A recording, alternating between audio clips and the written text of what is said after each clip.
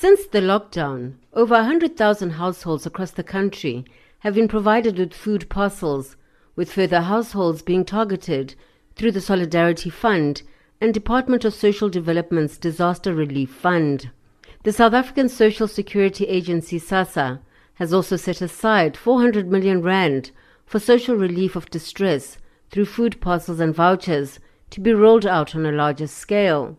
The Gauteng government is amongst the provincial authorities that have been distributing food parcels, and Ekurhuleni Mayor Mzwandile Masina is determined to ensure that the food distribution system is fair. There is now more people who are in need of food. So they will call in and then we'll invoke the very same system to go and check, so that by the time we distribute, we know that we distribute to the right people. That is why we are discouraging individuals who can assist to go on their own, because they will not have that capacity to know which household is in real need. Because I can tell you now, if you can take these 2 trucks now and stand anywhere, everyone will come out and they will take food. But we want this food to go to the right people. So we think that the system is tight enough, we'll be able to do that. The Solidarity Fund, established on the 23rd of March, has this week also started delivering food parcels to more than 250,000 families across the country, and has made 120 million rand available for food relief for distressed families. However, the food parcel system is faced with the challenge of ensuring food reaches the most needy, and reports have emerged of alleged corruption by those distributing them. Black Sash Director Lynette Marsh says increasing the child support grant by 500 rands for 6 months may be a more efficient alternative. A food parcel system, you need to put together a very sophisticated food parcel system to make it run. You need networks, etc., etc.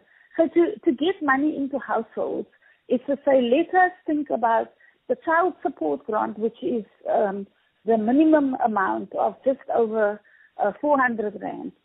Let's try and put some more money into those grants, because we already have a system in place. You can quickly put it into a bank account and people have it, and they can go and get their own food depending on their dietary requirements, etc., etc.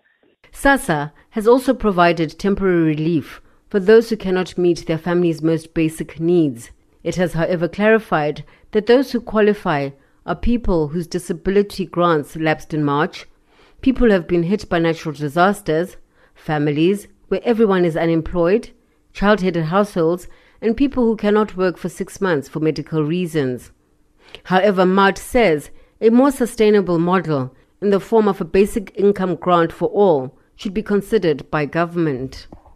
Let's introduce a basic income grant for those people who are unemployed, who need a grant, and we need SASSA's offices to be open so that people can register for that grant, so that we take the entire system forward, not only now but in the long term. Because there are unemployed people who's not on any system. They're not on the UIF system, nor are they on the social grant system, and we need mechanisms to put them onto the system so that they can begin to benefit.